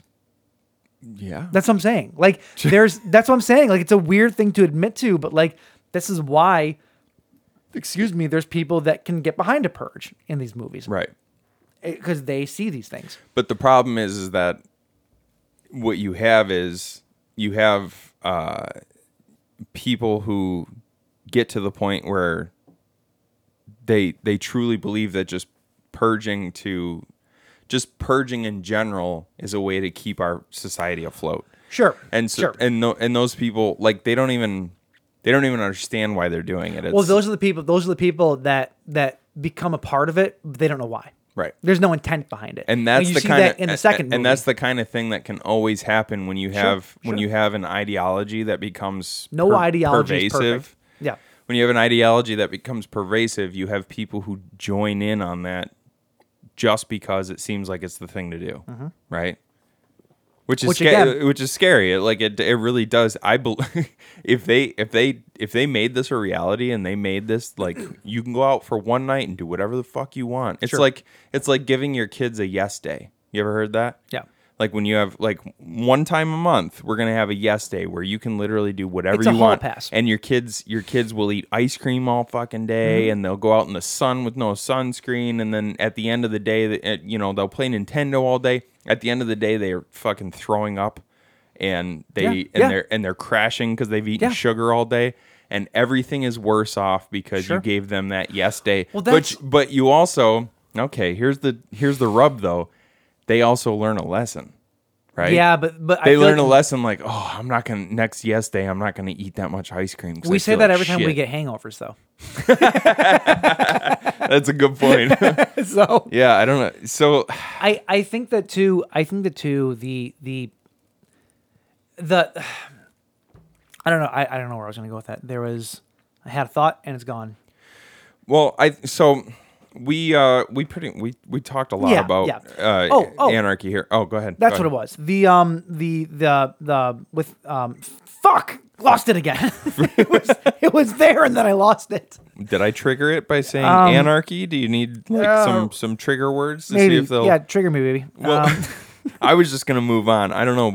But eventually you get to a point where everybody thinks they're safe, but then shit goes awry again because one person has a personal vendetta against somebody else, and then they get to this point where everything comes to a head. They're being hunted by these rich people. That's taken care of by the anti-NFFA, the anti-NFA. Yeah.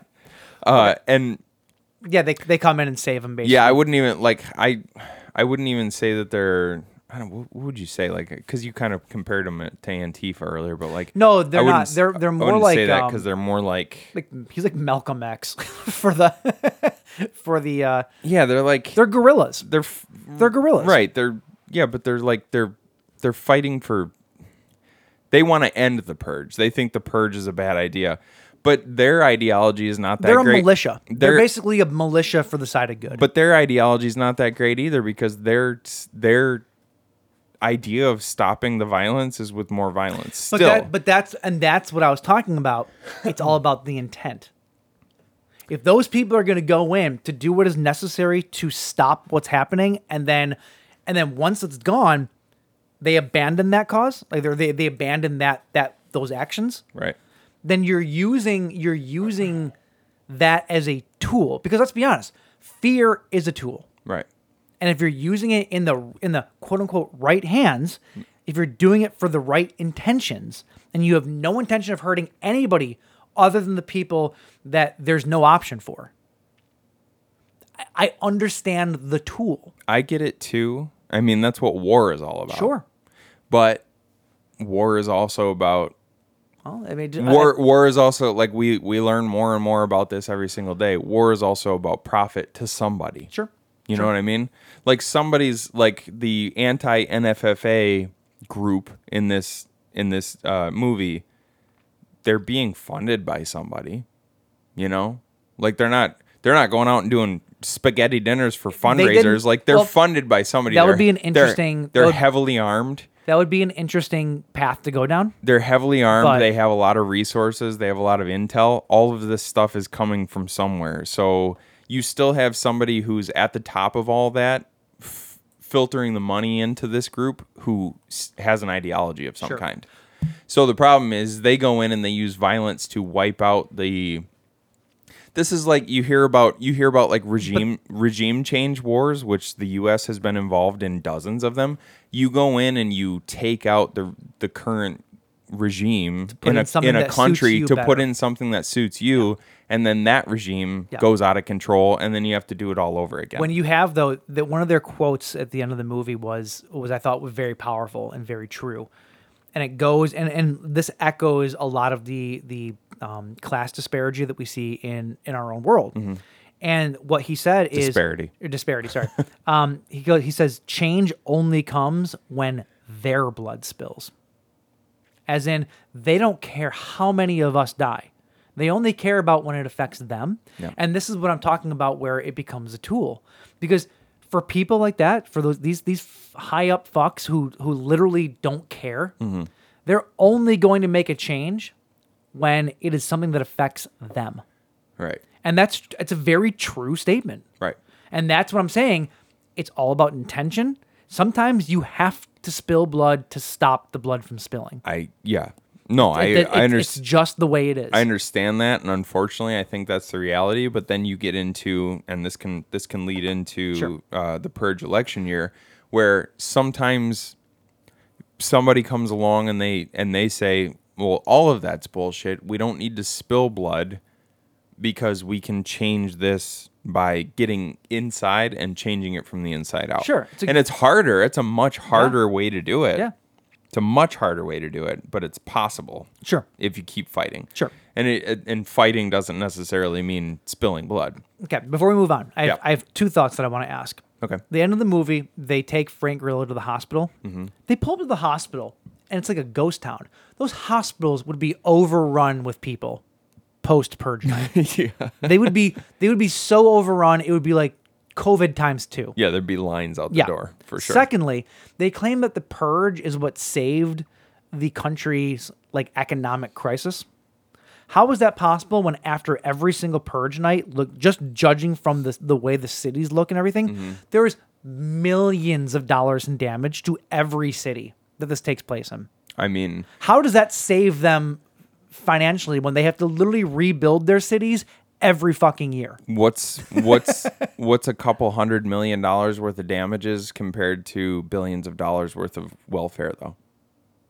Well, because they make it, I get what you're saying, they make it pretty clear in these movies that what's really upsetting the anti-NFFA and what the hell's her name, senator. It's basically the poor versus the rich. Yeah, the senator is the elite are essentially using this as a way to wipe the. Sure. Okay. Wipe the poor off the face of the earth because it saves them money.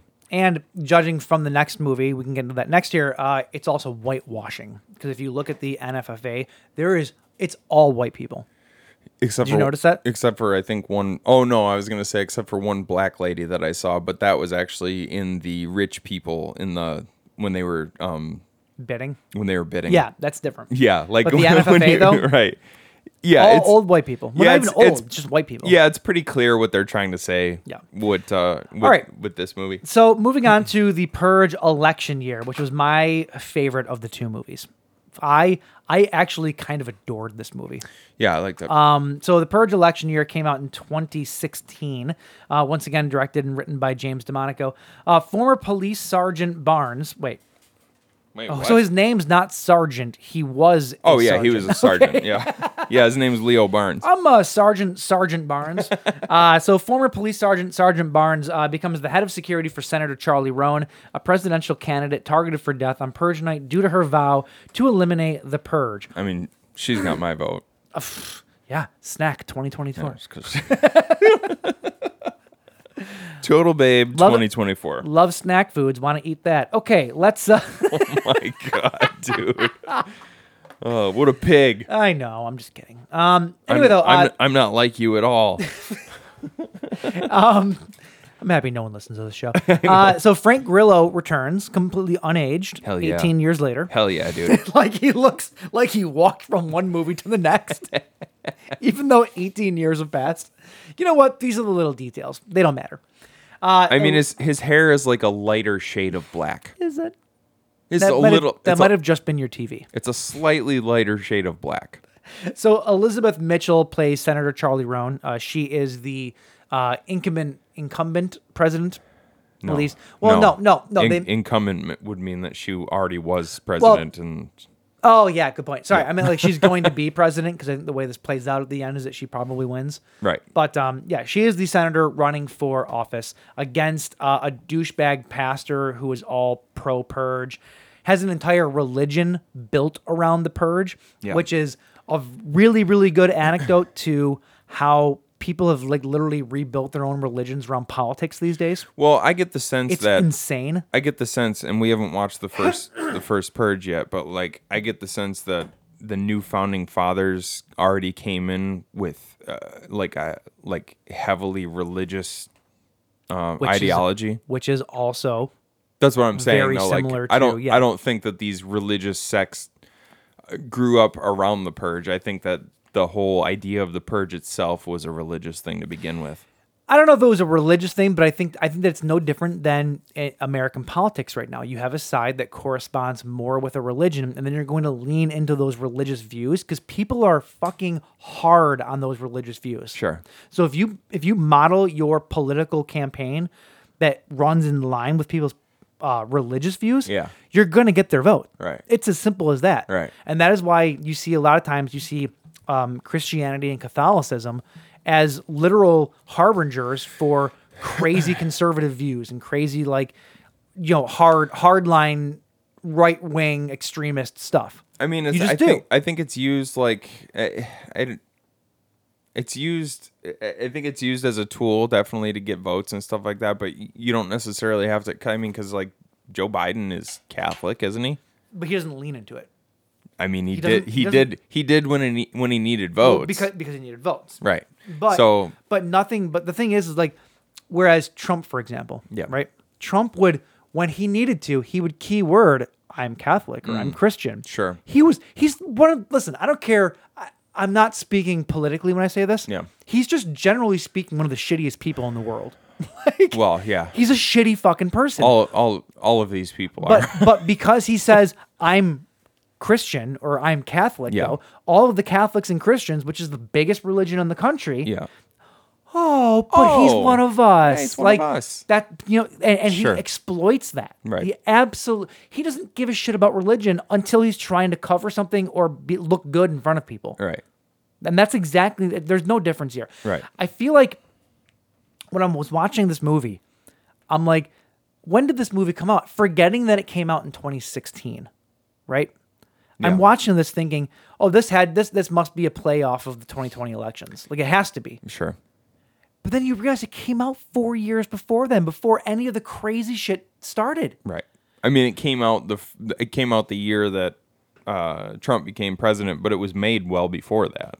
Well, Yeah. so it would have been in development and production during basically. So I guess there are hallmarks then of that can be pulled. It would have been in production during the 2016 election season. But what if Trump didn't win? This would look like its own thing. The Sure. fact that he won, though, and then everything that happened afterwards, Sure, yeah, is insane. One of the last things in the movie, and we'll get into the plot here in a minute, but like one of the very last things in the movie, it says, let's see here. At the very end, it talks about how once she got in office, her very because she did win, and her very first executive decision was to end the purge, and then all of the extremist purge supporters started getting violent and started rioting and this and that. It's literally the March on the Capitol. It's what they're describing. All these fringe groups that like Trump's still my president, right? But that happened in 2020. That happened in 2020. No, it didn't. January 16th or January 6th? Was it 21? I thought that was 21. Well, whatever. It happened long after this movie came out. No, but the actual violent. But that's what I'm saying. You're going, what I'm saying though is this predicted this. It's the same thing. It's eerie. But there was how similar it is. But there was actually violent outbreaks of violence after Trump's election too. Oh sure, there was widespread rioting after Trump was elected. So it's it predicted. But nothing of the violence levels though. Like the way they describe it in this movie is like these people basically went full purge outside of the purge. Like they went crazy violent. They tried to whatever. Like that's the way that I took it. What do you mean? What are you saying? I'm just saying when their candidate lost, these people rioted and drove them to crazy more violence because they still felt like their person was still in power. But that happened in 2016 too. I get that, but the Capitol riots and stuff didn't happen in 2016, which there's no way that you can say that was not different than what happened in 2016. I think at the end of the day, I think it's extremism in general. Yeah. That's what the Purge represents. Sure. It's extremism in general. These Purge movies are very obviously written from a point of view of somebody who does not like anything left of or right of center. Right. It's very obvious that's how these movies are written. Right. Okay. I happen to find myself more on the left side of center, but center. I don't consider myself an extremist at all. I know that you are on the right side of center. I hope that you don't consider yourself an extremist. No, obviously not. But like that's what this movie represents. Yeah. It's extremism. When one candidate loses, one side's going to revolt in some way, shape, or form. Right. I think all I was trying to say is that I feel like this movie more mirrors what happened in 2020 rather than what happened in 2016. Right. In terms of just with all the, like, let's be honest, the left side, they're not really religious, right? You don't get that religious aspect that you got in this movie, this movie was built around the religious pillars of the community. I mean, hell, they literally had mass at the end of the movie, where they were praising the new founding fathers like they were gods, and they were doing human sacrifice to them, comparing themselves to Jesus and martyrs and stuff. And that is exactly supposed to represent fundamental Christianity. Sure. Which is, by and large, more of a right thing than a left thing. So you can see why this movie was written and taken the way that it was. Yeah. That's all I was getting at. Yep. Sorry. That's all right. All I was getting at. Where were we? I don't even remember where we were at. I don't remember what we were talking about here's a peek behind the curtain. We just had a half-hour conversation that was not on the books. Yeah, you might think James and I are the bestest of friends, but we're actually mortal enemies that hate everything about each other. So we fight a lot. And if there ever is a purge, he's dead. You're dead. Or I'm dead. Who knows? Yeah.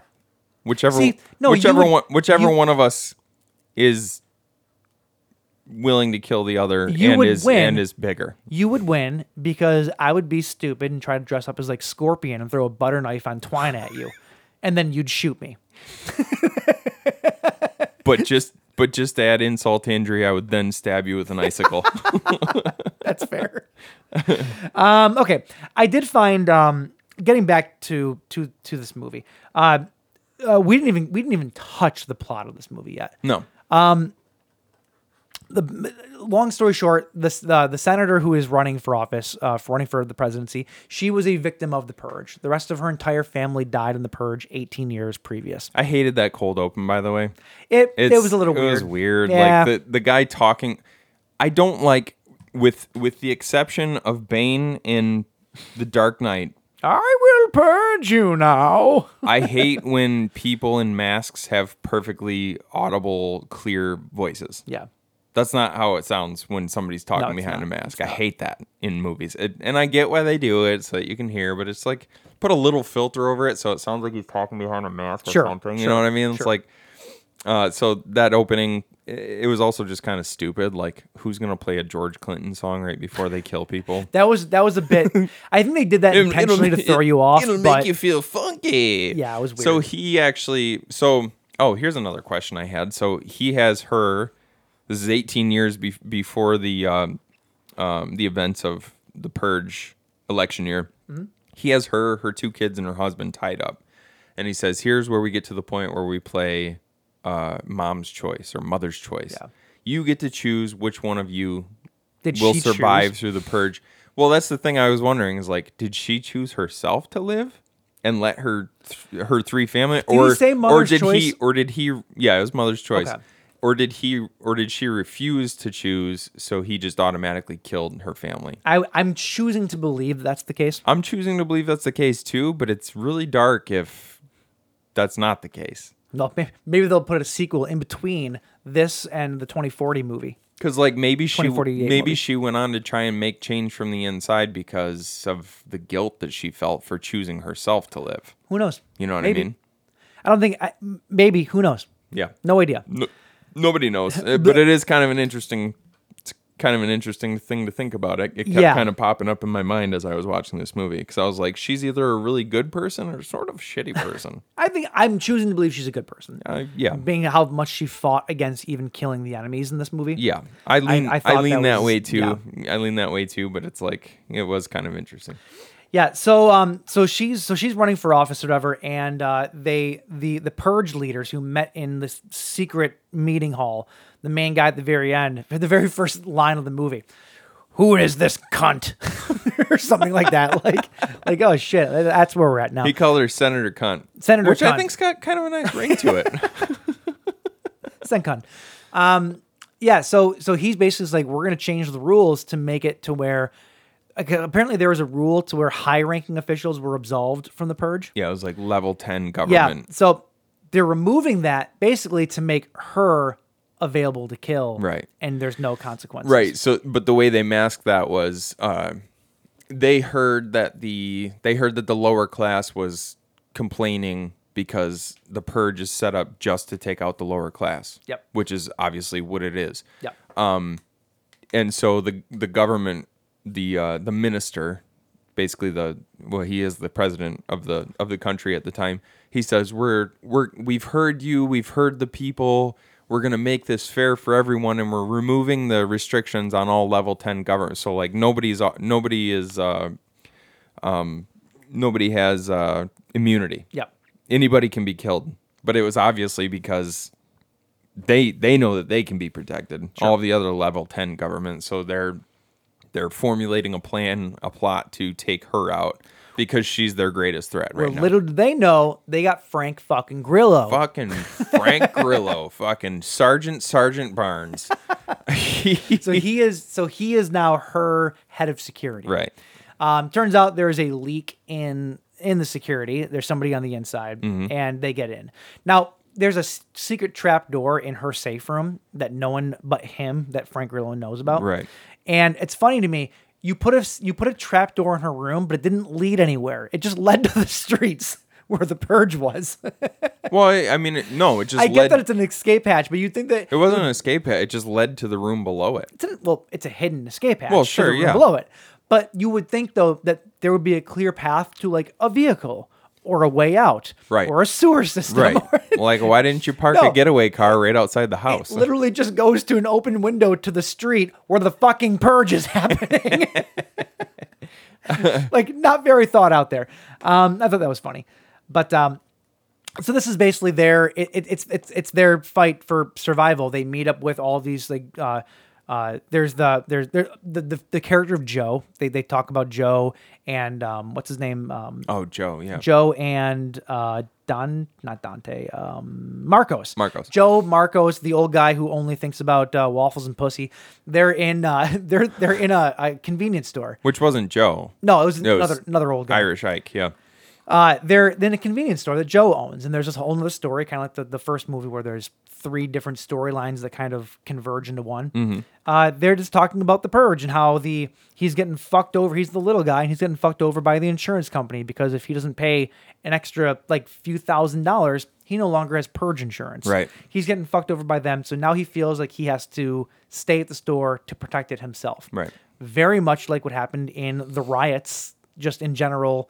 Over the last 4 years, the big race riots, the big government riots. People would literally stand up and There's people like up on their roofs with rifles and stuff. Yeah, they would hire militants to protect their businesses and stuff. Like, it's crazy. Hopefully not Nazis.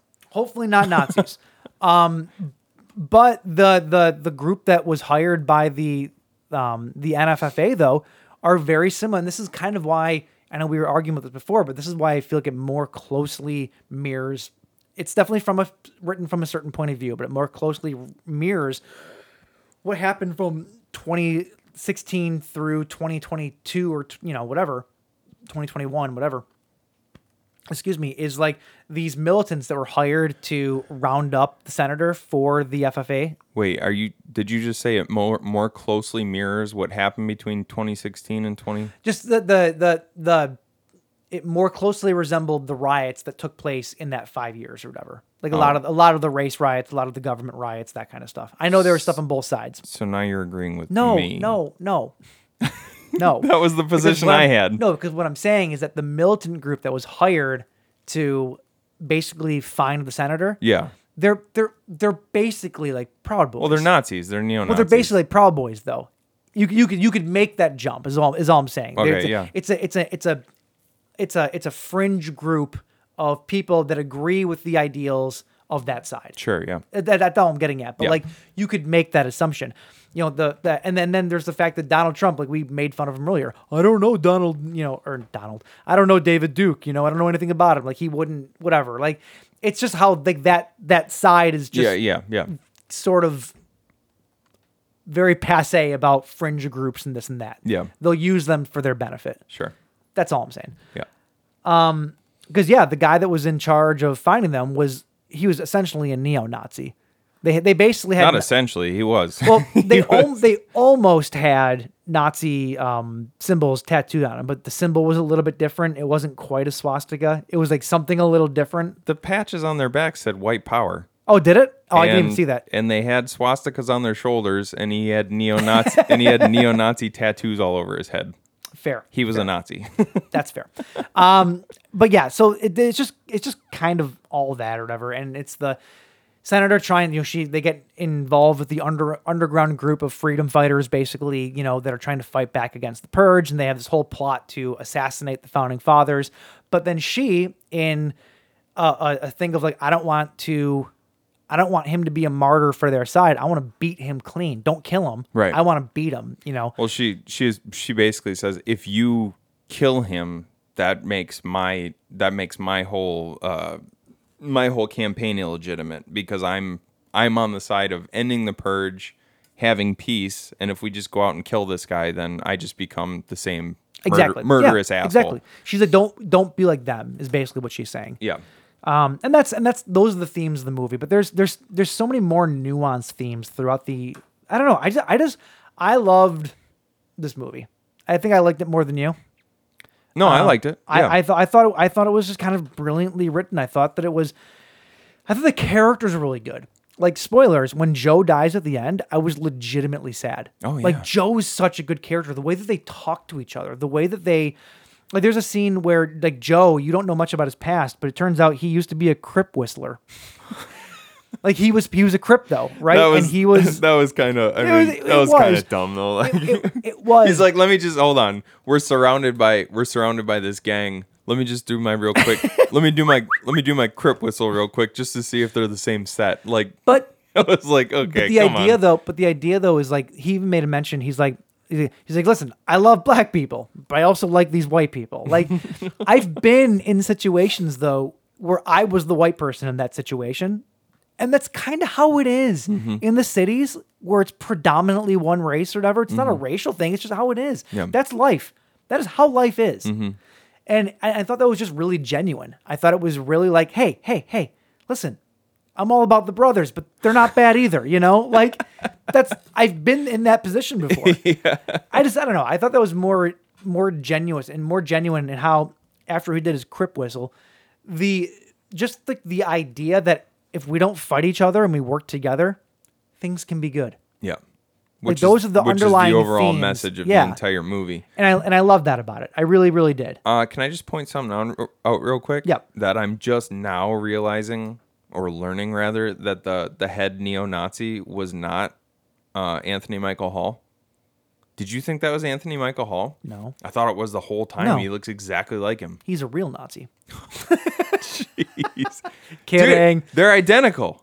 I didn't really pay that much attention. What are you, fucking nuts? Well, you also don't think the Farmiga sisters don't look alike, so okay, I don't trust your judgment. I don't trust your judgment now. All right. Anyway. What else? Were there any kills that stood? Oh, fuck. What? The fucking prima donna girl that tries to steal the candy bar at the beginning of the movie. I was so happy when she and her merry band of bitches came back to try to, like, purge the store, and they just got their shit wrecked. Was one of them just getting run over was one of the greatest scenes in the movie. I loved it. I hated that character so much. Yeah. I didn't think she. It just wasn't like, I know she was supposed to be like this badass Gen Z. little chick. No, like, it's Gen Z. Yeah, so I guess in that way it's like this entitled brat. Yeah, this hubris, like this unearned confidence about her. Like, she comes back or whatever, and she's covered in blood. She's like, I already took care of my parents tonight. Now I'm gonna get that candy bar. I'm gonna get that candy bar. I'm like, oh, it's like, fucking die. And then when what the hell's his name? No, Lainey was a chick. No, Lainey Marcos. When Marcos doesn't just shoot her, and like, just, that they're there. Like, I know that you don't want to kill anybody, but he's already made it pretty clear that he's killed people before, because when he was living in Mexico, he said every day was like the Purge. Mm-hmm. So he's killed people before. This girl is obviously coming to kill both of you and burn down the store. Mm-hmm. That's what she's going to do. Yep. It's Purge night. Maybe, I don't know. I guess he did the right thing by trying to scare her off, but in that situation, it's like, there's like 8 of them, and there's only 2 of you. Maybe you should just take her out. Yeah. But in overall, he did the right thing. Sure. Because again, like, I don't know if I'd be in favor of a purge. I know for a fact that I wouldn't be in favor of an actual purge. I think people killing each other for no reason is a horrible thing. Sure. But it shows you, though, the dark side of just humanity in general. Right. The things that some people are just okay with. Yeah. There's people... And I think that, extremism does that to people. Like, sure. I think that, what seems extreme... You feel justified. What seems extreme now, because there's plenty of things that are going on in our country or all over the world right now that seem extreme, that in 10 years might seem like the norm. Yeah. And we're just, okay with it. Mm-hmm. And that's what's kind of scary about this kind of shit. Mm-hmm. I mean, just on a smaller level, you keep seeing all these stories about... people who are just shoplifting thousands of dollars worth of stuff, or organized groups of young people who are going in and just wiping out stores because they can get away with it. It's become normal.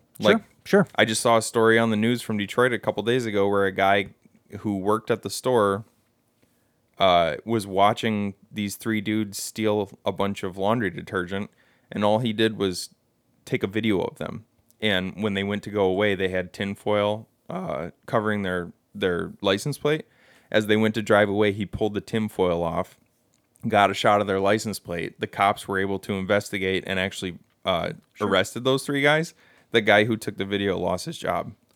What? Yeah, because you're not supposed to engage with shoplifters. That's not engaging. That they considered it engaging. You're not supposed to engage with I'm not. That's a whole nother converation. No. I'm just saying, what seemed like something extreme 10 years ago. If we had mass looting and mass theft 10 years ago, we probably would have done something about it. But nowadays, it's just a normal everyday part of life. Yeah. So what's scary about that is if we were to just say, oh, you're allowed to go out and commit whatever crime you want for the next 12 hours. That would seem really scary to people. Sure. Probably for the first year. The second year, people would start to dip their toes in it. And then 10 years down the line, you'd actually have people out in the streets killing each other. Well, probably. It's creepy. I think you get that a lot faster than 10 years. You think so? Oh, God. Look at, dude. I mean, there's already people out killing each other in the streets. That brings me to my last point, is that there was a lot of very, very close... what's the word I'm looking for? Similarities between the Purge and literally what happened for well over a decade in Detroit on Devil's Night. Oh, yeah. That literally was the Purge. Yeah. And there's parts of this movie where there's people coming in from other countries to take part in the Purge. Yeah, what do they call it? Because they can come murder tourism. Yeah. That literally, I just finished reading a book about Devil's Night in Detroit in the 80s. Mm-hmm. I didn't know this. They interviewed people who literally came from other states to just come loot Detroit. Fuck stuff up. Yeah. Because the Devil's Night became a national holiday. Excursion to Detroit, we can go fuck shit up and get away with it. Yeah. That's the Purge literally happened here. And then the answer to it was they had groups of people who were angels. Yeah. That's what I'm saying. Who went out and so this is such a representative of our city. Yeah. It's crazy. Yeah, it's creepy. Then that's why I don't know. I think these movies they're way too close to home and almost on the button for comfort. They really are. Mm-hmm. That being said, I still fucking loved them. Yeah, I love these movies a lot. I'm very excited to watch the next 2 and to get into the series at some point in time. Yeah. We're not going to do the series right away, but no, that'll be down the line. And the next 2 will be in the next couple weeks. We'll finish up this Rest-O-Spective. Yeah. But yeah, I don't know. You liked them though? I did, yeah. I enjoyed both of them. I think I liked Election Year more. I did too. Than Anarchy. I definitely did. Anarchy just felt, it did feel kind of boring at times. Yeah, there's also just more to chew on in Election Year. There's more themes. There was more it was more smartly written. Yeah. It was just a better script, better story, everything. Yeah. They weren't perfect movies by any stretch. There was some questionable writing. Sure. Some mildly questionable acting, but overall, I thought they were both really good. Sure. And the fact that this ended with I'm Afraid of Americans from David Bowie was the cherry on the cake. Yeah. Which is your favorite? It's your favorite Bowie song. It's one of my favorite Bowie songs, yeah. But anyway, that's going to do it for this week. Yeah. Good afternoon now. Good afternoon. It is officially noon. hour and 10 minutes later than I wanted to leave. So we're going to part ways for a couple hours, and then we're going to get back together, and we're going to go see Everclear. Yes, And drink Everclear. Yeah, I was gonna say I'm gonna need something stronger for beer to get through that. So that's it. If you want to find us before next week, you can find us on Instagram, Facebook, and SoundCloud at the Buzzkill Podcast. You can also find us on Twitter at the Buzzkill PC. We're on all major streaming sites. This week, go tell your local extremist to listen to us. And then he'll shoot you in the face. And we need more listeners. Anything for those votes. All right. Yeah, we'll see you guys next week. Yes, James, sir. Cheers. Michael, cheers. Adios. I'll see you in a few hours, bud. See ya. Later.